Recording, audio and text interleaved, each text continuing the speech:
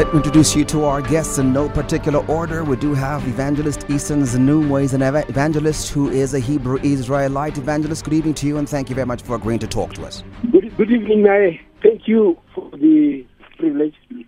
All right. Also, we do have Sheikh Rafeek Hassen. Sheikh Rafeek Hassen, good evening to you, and thank you very much for agreeing to talk to us.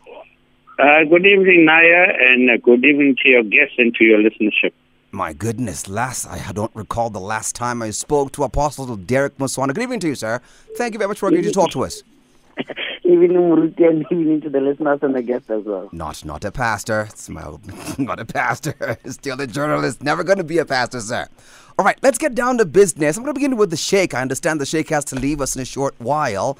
Sheikh, we have a big problem, or at least in my humble and layperson's perspective, we're talking about Islam, that when you listen to Muslims or some Muslims, they tend to speak in defense of democracy, and yet as an Abrahamic faith, you're supposed to be speaking according to theocracy. Do you really have a role to defend democracy since you believe in theocracy, or you should believe in theocracy? All right, Naya, you always got interesting topics, Naya. Look, I think it's a good point, but I think the way to start is the question is that they are not diametrically opposed concepts. That's how I'm looking from. This is not from a Muslim perspective, right, an Islamic perspective. It doesn't mean that democracy, the concept, is totally opposed to Islam. You get what I mean?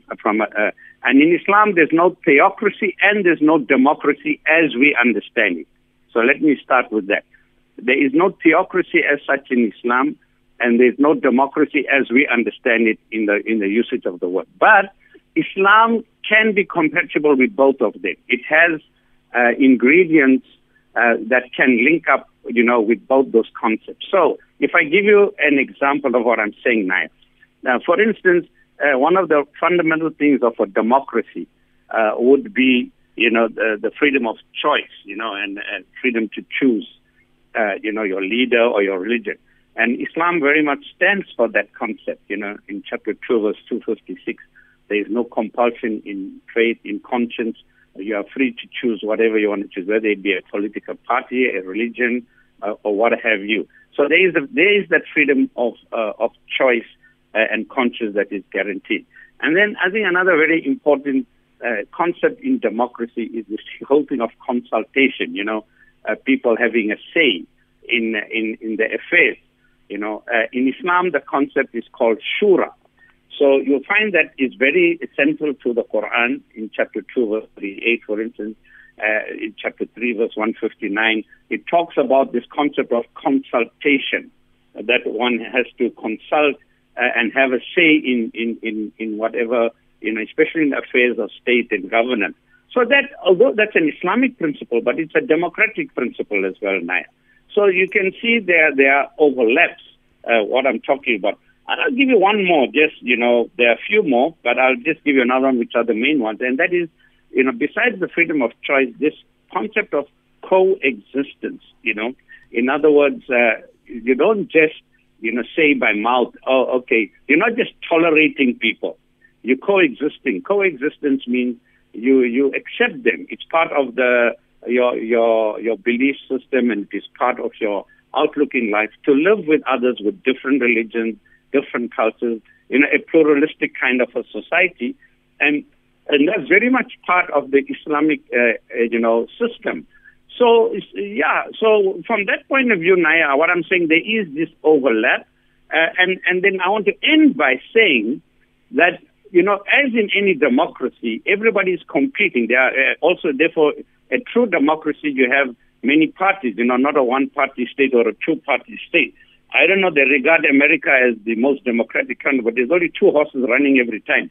So a true democracy is where you have more people, more different viewpoints, more different political parties, no one having an outright majority and, dictating or dominating. But here's the thing now, I want to make a point here. Let's take our country here. You have SCCP in the government, right? Let's talk our country. You have SCCP as part of the government of national unity. You have, a DA party there. you have the ANC, you have even the ACDB, you have the African Christian, you have a Christian party, you have an Islamic party there. You know, I think one of the parties there, I forget the name, Al-Jama, it's got like an Islamic ethos party. But because no one has an outright majority, they will all push for what is on their, according to their values. You may call it their manifesto. But the principle is you still participate and hoping that you can influence others to your idea and your way and your policies to be the best. So there's nobody, you don't say, it's not like an all or none. Well, if I can't have an Islamic constitution, I'm not going to participate. You know what I mean? If I can't make this country an Islamic country, well, I'm not going to participate. It doesn't work like that. But in Islam, it tells you that you must. And the example is that the Prophet, peace be upon him, the Quran has got principles whereby he right in the early days, he was working with an organization called... Forgive me, Sheikh. I'm worried that you're going to leave, and I have a few questions for you before you leave. Okay, I'll stop there. Do you have a Quran in front of you, Sheikh? Yeah, I do. Just go to Surah 2391. Okay. I need you to read for me from your Quran in English, if you can kindly. 2391. Okay. Let's see what it's saying here, Naya. Okay, so what it's saying here, I don't know if this is the one where it's talking about no son did God beget. Yes, that's the one. I need you to read the full text of full 91, all of 91. Okay, so no son did God or Allah beget, nor is there any God along with him. If there were many gods, behold, each God would have taken away what he had created, and some would have lorded it over others. Glory to God, Allah. He is free from the sort of things they attribute to him. Yes, that's the exact text. In my version, It says, Allah has never begotten a son, nor was there any other God beside him. Otherwise, each God would have declared independence with his creations, and they would have competed with each other for dominance. Allah be glorified, far above their claims. This to me suggests that you cannot be talking about democracy because as far as this verse is concerned, there cannot be any other God. You cannot tell me that democracy permits other gods, and yet your Quran 2391 says there are no other gods. Okay, now, can I answer you with another verse of the Quran, chapter 22, verse 40? Okay. Open to 22, verse 40, Naya. So, although the Quran said that, now that comes in terms of belief, Naya. So that verse is talking about one's belief. I can't force you. If you believe God can give birth to a son, that's your prerogative. I can't force it on you. But your Quran says there's no such thing. Your Quran says there's no such thing. God has never begotten a son. But that's a belief now. That is a belief. That's part of a faith now. It's got nothing to do with whether paying taxes and running a country. That's one's personal belief in God, man, and God relationship. We're talking about democracy running a country. Now, if you look at chapter 22, verse 40, that verse is strictly speaking about faith. And yes, we don't accept that God, begets. He doesn't beget, nor was he begotten. But if you believe that, I must give you the right to believe that. Okay, read it to me, Sheikh, kindly. Chapter 22, verse 40 says, had it not been for the fact that God used certain people who have been expelled from their homes because they were standing for what is right, except they say our Lord is God, Allah. And if Allah did not use certain people to check another people who are doing wrong, they surely would have pulled down monasteries, churches, synagogues, and mosques in which the name of God is commemorated in abundant measures. So God is saying in this verse, that same God that we quoted, Allah, in that verse in 23, yes. He says, on the other hand, if you rule, although you believe in one Allah and the Christian believes in Trinity, you're allowing to have his church and you're allowing to pray. You must defend his right to have his church. You must defend the Jew to have his synagogue. That's what the Quran is saying. Read that part that says you must defend his right to be polytheistic. Now, those who have been expelled from their homes in defiance of right, okay? For no other reason except that they say our Lord is. People are being persecuted for their beliefs just read it as it is. Just read it as it is, Sheikh. Yeah, so they are those. Now, so let me read that first part. Had not God checked one set of people by means of another, and I'm reading that part again. Had God not checked, had Allah not checked and used one set of people to put another people in check, they surely would have pulled down. Those people would have destroyed monasteries, churches, and synagogues and mosques in which the name of God is commemorated in abundant measure. These are the people, correctly run Muslim governments who allow people the religious rights, the mosques and the temples and the synagogues. It allows them the right. It protects it, actually. I'm not hearing that, Sheikh. I'm hearing your interpretation of it, but the text No. Okay. Have you got the Quran in front of you? I just wanted us to run through other texts as well. Not God. Let me read it as it is. No, don't worry, Sheikh. Again. Don't worry. You've made your point. The people will decide for themselves. I want us to just go through other texts as well, because it's important that we go through the Quran and let the Quran speak for itself. 30:30. Right. I want to read 30:30 there. Surah 30, verse 30. It says, "Therefore, you shall devote yourselves to the religion of strict monotheism. Such is the natural instinct placed into the people by Allah. Such creation of Allah will never change. This is the perfect religion, but most people do not know." That's Surah 30, isn't it? Verse 30. Correct. That's correct. So how do you defend democracy, which says you can have as many, you can devote yourself to any, and yet your Quran says just one.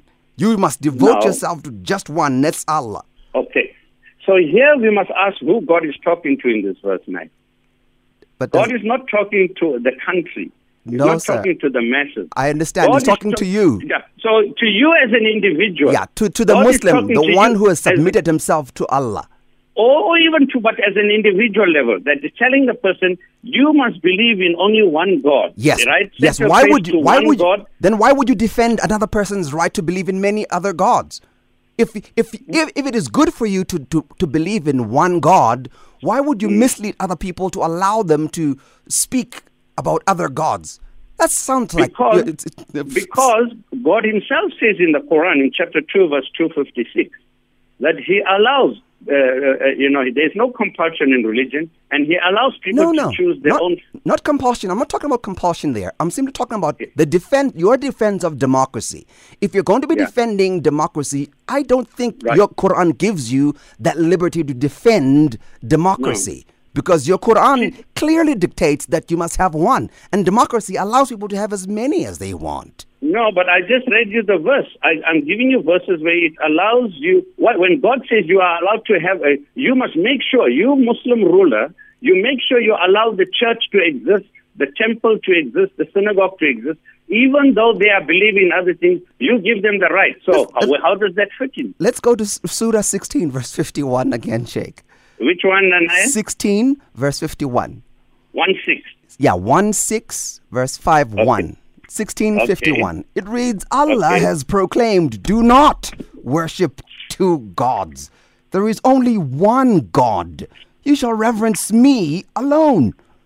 That's my translation here. I understand it may not be perfect, but that's the English translation. Allah has proclaimed, do not worship two gods. There is only one God. You shall reverence me alone. Again, I ask, do you really tell me that Allah is permitting you to have people worshiping other gods, and yet you are supposed to be worshiping just Him? No. That sounds hypocritical there, Sheikh. But you see, Naya, yes. You see, Naya, this is the striking thing about the Quran. I just can't get the verse now. I can send it to you later. But God says in the Quran, and I think this is in chapter 14, but I'll get you the verse because, God says, now let me tell you exactly what that verse is saying. I'll get the reference for you. It says, if God wanted to, He would have made everybody have one belief system. But it is in the nature of God, how He created this world, is to make this diversity. So people can choose whatever they want to choose. It's part of God's plan in the Quran. So that is why then after saying that, He says, I'm saying I am only one. But if somebody doesn't accept that and they from their reasoning, they find out that God is three and God is part of two, God says, well, that's their choice. You leave them to believe that. We're not forcing anybody to believe anything. Yeah, I'm not talking about forcing Belief either. is separate from democracy and ruling. Democracy is ruling a country and allowing people the choice to believe something. Indeed. And I want to ask you now before I let you go. After we have seen all these verses, and there's more, Surah 14 too. Allah, the one who possesses everything in the heavens and everything in earth. Woe to the disbelievers. Woe to the disbelievers. They have incurred a terrible retribution. So there's many verses there, Sheikh, in the Quran that actually tell you that you cannot be advocating for polytheism or any other deity for that matter, which is what democracy permits. You cannot. Now, do you really? Naya, yes, Sheikh. Naya, there's a word I think where maybe you are. I think you've got to use the right word here. Okay. We're not. If I'm allowing somebody else to believe in Trinity, I'm not advocating Trinity. That's not what advocating. Democracy. That's allowing him his choice. I'm advocating unity. Now, let me hear me out. These verses that you're quoting, I will preach and I will advocate to you, like what Mark 12:29, Jesus said, what is the greatest commandment? He said, "Hear, Israel, the God our Lord, the God is one." Now, he was also advocating one God, right? Our Lord is one Lord. But, if people wanted to carry on believing other things, they are allowed. If we allow them, it doesn't mean you're advocating it, you're giving them the right to choose. Sheikh, I'm not talking about forcing, and I want you to understand me very well. I'm talking about this active role that some Muslims would take in defending democracy. Any activism, any advocacy for democracy is effective advocacy for polytheism. If you are saying you're being democratic, you're simply saying anyone can have as many as they want. They're allowed. It's democracy. Okay. Now, there are different kinds of democracies now. No. You get secular democracy, you can get social democracy, and you can get democracy that is faith-based. Israel is claiming to be a democracy, which it's not. But it's based on a faith. It calls itself a Jewish state based on faith. The Hindvata in India right now, although India is a democracy, secular, they want to make India a Hindu state only, but they're believing in a God, but they're still, believing in a democracy. So it doesn't mean, you get what I'm saying? I don't. Sheikh. You can't. It doesn't mean that we're not advocating a country. I said there are certain things similar and certain dissimilar in a country, in democracy. But faith, you're allowed to choose whatever faith. It's got nothing to do with running the country. All right, let me let you go. I understand you have to go. Thank you very much for the extra time you've given us. Thank you very much, Sheikh. Okay. All right, that was Sheikh Rafeek Hassen. He has to go. That's why I had to just engage him a bit and let him go. We'll bring in now our other guests. Evangelist, I want to bring you in. You're listening, and our focus is really on the responsibility. Do you really, as a person of faith, believing in the Torah, do you really have a responsibility or a role to play in defending democracy? No, it's not possible. You see, the secular governments are very much different from the spiritual governments of the kingdom of our Abba Yahweh. And the principles that run these governments are very much different. There's no way I can stand to advocate for democracy because Scripture makes it clear in a few places that we must keep these two separate. Yeah. If you like, church and state can never mix. I've got a few verses, if you want, that I could read. The first one, when Yeshua, Israel, was still coming out of Mitzrayim, Egypt, they, after Samuel was getting old, they also wanted a king. Yeah. And Yahweh, right there, Samuel 8, verse 7, and Yahweh said to Samuel, listen to the voice of the people in all that they say to you. For they have not rejected you, but they have rejected me from reigning over them. So Yahweh was their king. According to all the works which they have done since the day that I brought them up out of Mizraim, even to this day, forsaking me and serving other mighty ones, so they are doing to you too. So right from Joshua was supposed to have only Yahweh as their king, and they were supposed to show other nations by the reign of Yahweh over them how righteousness was going to be executed and lived in Yeshua. Now, when you move forward in time, Rome comes into the picture, and here you start to see a complete separation that Yahusha is bringing. For instance, they want to corner him with the issue of taxes. I think it's with Matthew chapter 22, 21 thereabouts. And then Yahusha says to them, give unto Caesar what belongs to Caesar. He was separating what these two entities, these two kingdoms, the kingdom of Yah and the kingdom of the secular kingdom of the world, are not the same. And Shaul goes further again to try and bring a complete distinction.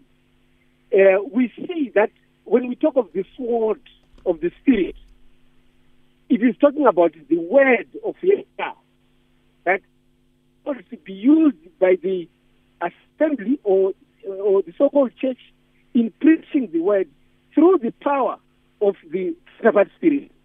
It is a sort of persuasion, not coercion. Everyone is free to accept or reject the testimony of that sword. But when you come to the government, in Romans chapter 13, verses 1 to 4, Shaul there is stating the responsibilities of the civil, especially verse 4. It says there, for he does not bear the sword in vain, for he is Elohim's minister and avenger to execute wrath on him who practices evil. It is the state who bears this sword, not the church. So the moment we have the church supporting democracy with its all evils that we can see today, then we are moving away from the Torah. We are moving away from the principles of Yahweh. For instance, we've been discussing a few weeks ago that democracy will allow men to marry men, women to marry women, right? It's an abomination in our government. Our kingdom cannot accept that. Democracy is quickly taking over the family. In the scripture, the family is an entity that was created by Yahweh, and that entity stands on its own, and there is no undue influence that must come from any quarter. And now today, democracies are taking children from their parents. They're doing all sorts of things. They're allowing children to go into contraceptives. They're allowing children to do all sorts of things that are contrary to the Torah itself. Okay. Now, we cannot, as spiritual people, stand in support of democracy, which is fighting against our very belief system. Okay. The things that we value, the democracy is actually destroying it. So if you are a Torah believer and you go on to support democracy, you are fighting against your own kingdom. I don't think us as believers, we should in any way advocate anything that democracy does. Of course, governments, we are told they are made by Yahweh and they've got their own purpose. Let's not mix church and the state. All right. When this happened a few years ago. All right. Forgive me there, Evangelist. I want to bring in also the apostle so that you can both, because I suspect you're going to be singing from the same hymn. So I want to bring him. I want to get his perspective as well, and then I'll engage you after that. Apostle, okay. Your take. Do you, as a Christian, have a responsibility to defend democracy? Or what role should you play as a Christian in defense of democracy? We have got the sole responsibility as Christians to be subject to the rulers and to governments to be obedient and to be ready to do whatsoever that is good within that particular government. That is Titus chapter number 3, verse number 1. But unfortunately, where I stand, the Bible does not prescribe any particular form of government, democracy or otherwise. The system that was there before us was entirely, in the Old Testament, was entirely for the Jewish communities. And unfortunately, Christians are called to cooperate with the basic concept of government, it be a democracy or whatsoever, regardless of what form it takes. And at the same time, we are instructed to obey God in state of man when human laws conflict our religion or the Bible itself. So we as Christians, yes, we are subjected to the laws of government. We are supposed to be noble citizens. Remember, even Paul, the apostle, at some point pleaded with the authorities or the government of the day by then he had made an appeal for him being a Roman citizen. That clearly instills to say Paul was subjecting himself to the laws of that particular government, whether good or bad, but he subjected to himself to say, you must, if you want to judge me in a particular way that you judge normal, ordinary citizens of the country. So whether the ANC or the DA is in power by then, but they must not forget the fact that he's a citizen before he can be a minister of the wage. So the responsibility of every Christian in government, whether democracy or whatsoever, is to be obedient, be ready to do what is good. What is good is if you see that there's an element of people who are now distorting what you see as government, you can go to the same government to say, like when the people went to Samuel, I think the evangelist was also quoting there that in Judges chapter number 21, the people went there and say, now that these people are no longer doing good or justice to us as normal, ordinary citizens, appoint to us someone else who will be a ruler over us or who will be government over us. So I think it's still the responsibility of Christians to identify who must take over, because we have got only one government in the spiritual issues, but we also have got government in the current system while we are still here on earth. There's government, earthly ordained government in heaven, but there's men-appointed government on this earth, and it is our responsibility to make sure that we partake in whatsoever form of government, because if Christians do not participate in these governments will participate in Christianity. They will regulate the church, they will ban the church, they will persecute believers, and whatsoever. So Christians need to be part of that very government. Allow me to take a break and come back. I'll engage you after this. Stand by. #SAFM Facts of Faith. All right, we're still in conversation with our guest. Remember, the Sheikh is gone. We do have Evangelist Zinhumwe and also Apostle Moswana talking to us about the question we're trying to get answered for tonight. What should the role of religious organizations be in protecting democracy? And you're listening to my two remaining guests singing from the same hymn, but singing two different songs. Yeah. All right, let's begin with the evangelist. Evangelist, you're listening to the apostle. He is making a very interesting point. Your first argument was God did not like the idea of the Israelites taking up the idea of having a king. But we do know after the Israelites refused God's plan, God permitted them. He said, listen to them. And he did. They did have a king. So how do you say then, therefore, it's not supposed if God permitted it? No. You see, there are things like if you listen to what that the verse is saying. Yeah. I understand. He outlines the whole chapter is full of that. And by the way, what we're talking about South Africa is found in the book of Samuel chapter 8. 1 Samuel chapter 8. But the verse, the last verse that I want you to attend to is verse 22, the evangelist. The Lord answered, listen to them and give them a king. Then Samuel said to them, to the men of Israel, everyone go back to his town. So God is the one who said, listen to them. And God gave them Saul.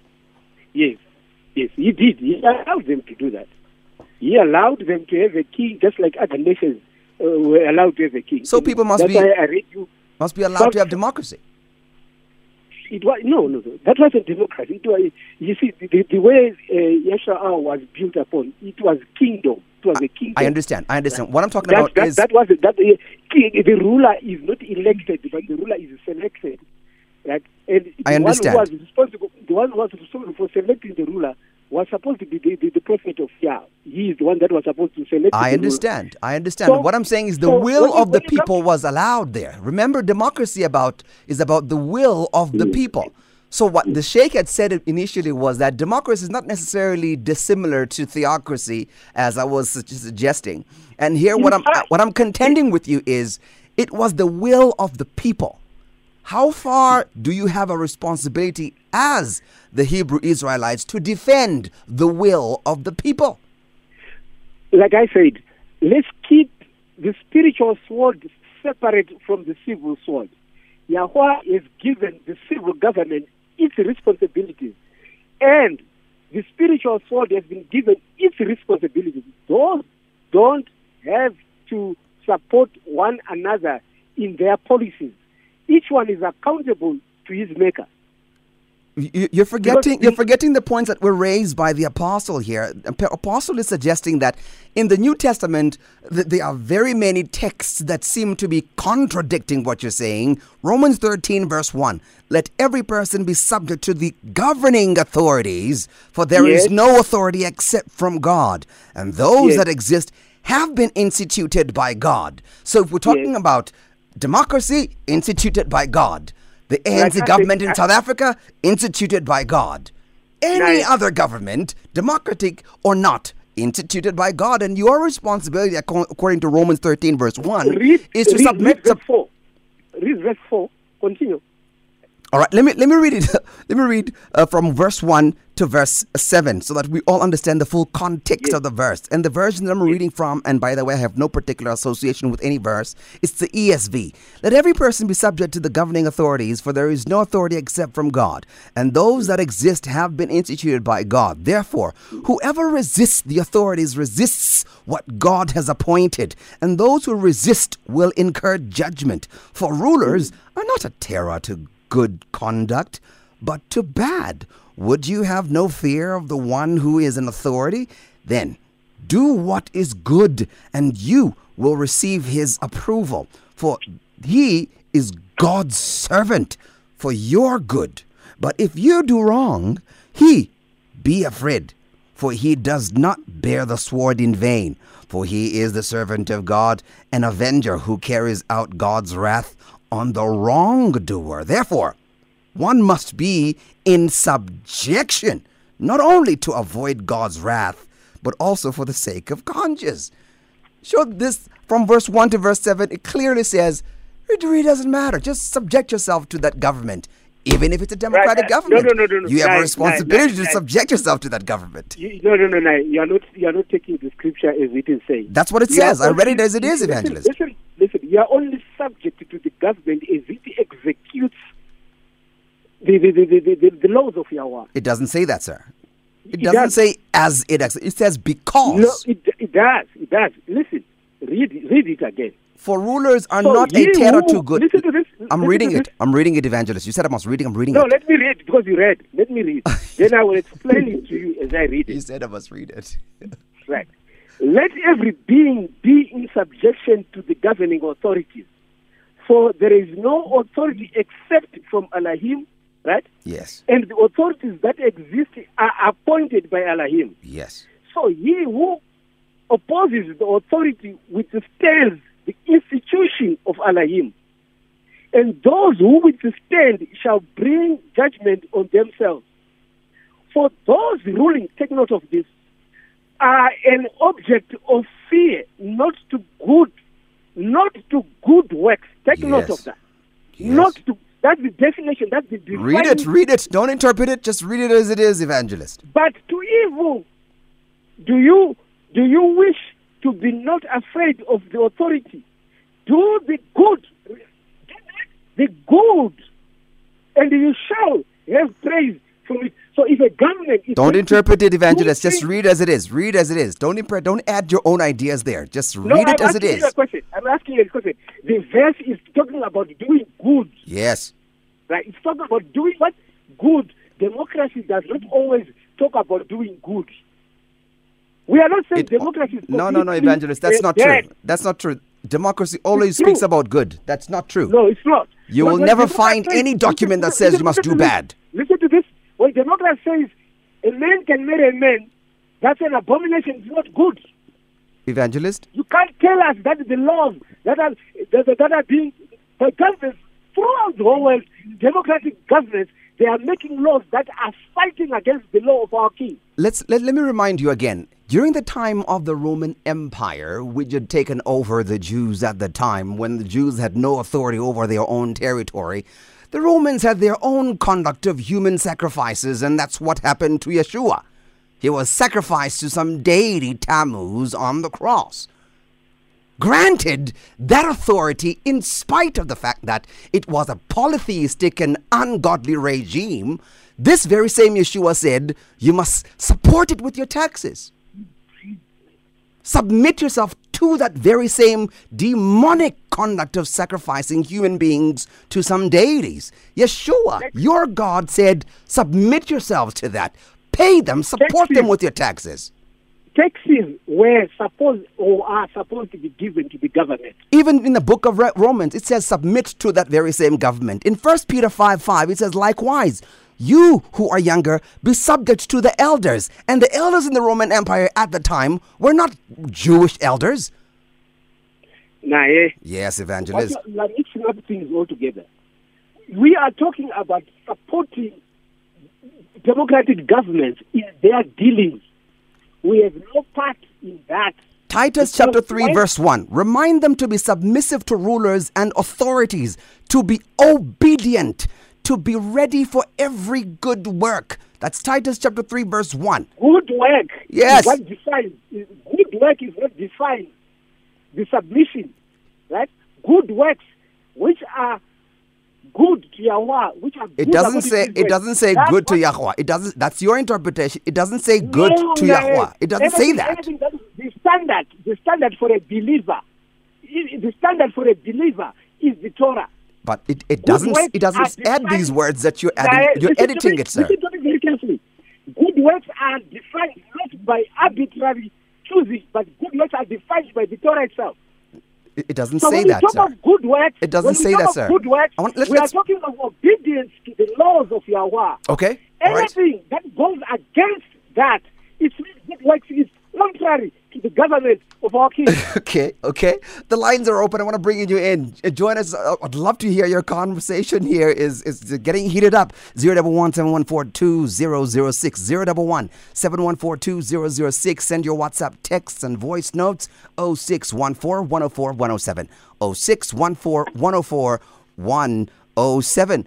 Apostle, you're listening to the evangelist is suggesting you're not supposed to be submitting blindly to these authorities you're quoting. Even Paul was not suggesting we must submit blindly, because Paul himself was against many of the things that were done by these authorities. And that's why they arrested him, by the way. How do you respond to this, Apostle? I think with the evangelist's problem is about the corruption that is happening within government, but corruption is not a new thing. It has been there even in the times of danger. No, respond to his point. His point is you don't submit blindly. You submit only to the good as dictated by Adonai, by Elohim. No. You submit in terms of the verse that you have just read, Titus chapter number 3, verse 1. It says, be ready to do whatever that is good. Yes. And he is suggesting that good as far as God is concerned. Not good Yeah, as far yeah. as the world is concerned. Because the world's definition of good is not the same as God's definition of good. That's his argument. Most definitely, because as Christians, we cannot submit to government that honors homosexuality. We cannot submit to government that that is corrupt. We cannot submit to government that wants to. But those are the basic tenets of democracy. You were suggesting that we must submit ourselves to democracy, and the basic tenets of democracy defend those things. There are certain tenets of democracy that if Christians were actively involved in government, the reason why you see these laws that are being passed is because Christians have decided not to be part of politics, and therefore politics or politicians are now politicizing Christianity. Because you're making another false statement here. There is nowhere in your scriptures where it says Christians should not be part of politics. That's your interpretation. I need you to respond to what the evangelist is saying, sir. It's a narrative that we have today. Christians don't want to be part of government. That is why you see the ACDP not receiving the majority support. That's not true, sir. That is not true. That is not true. That's, again, your narrative that is not biblically based. You're reading a Bible, but you'll never find that narrative in the Bible. But let's go back to what the evangelist is saying. The evangelist is saying, while you're quoting a text, you're misrepresenting its theses. Its thesis is not blind submission to democracy. When you're saying we must defend and support democracy, you're effectively suggesting we must defend all its abominations. Respond to that. Our responsibility is to be obedient and to be ready to do whatsoever that is good in the Bible. But what if democracy is not submitting to those good that is in the Bible? Do you have a responsibility to defend this democracy? If it permits all these things you are against as a man of faith? We submit to the government. However, we also have the responsibility to protest the same government if we see things that are not in order or in line with our faith. Where do you draw the line then, Apostle? Pardon? Where do you draw the line? The evangelist is very clear. He's unambiguous. He's saying you cannot defend democracy because democracy opens the door to all sorts of abominations.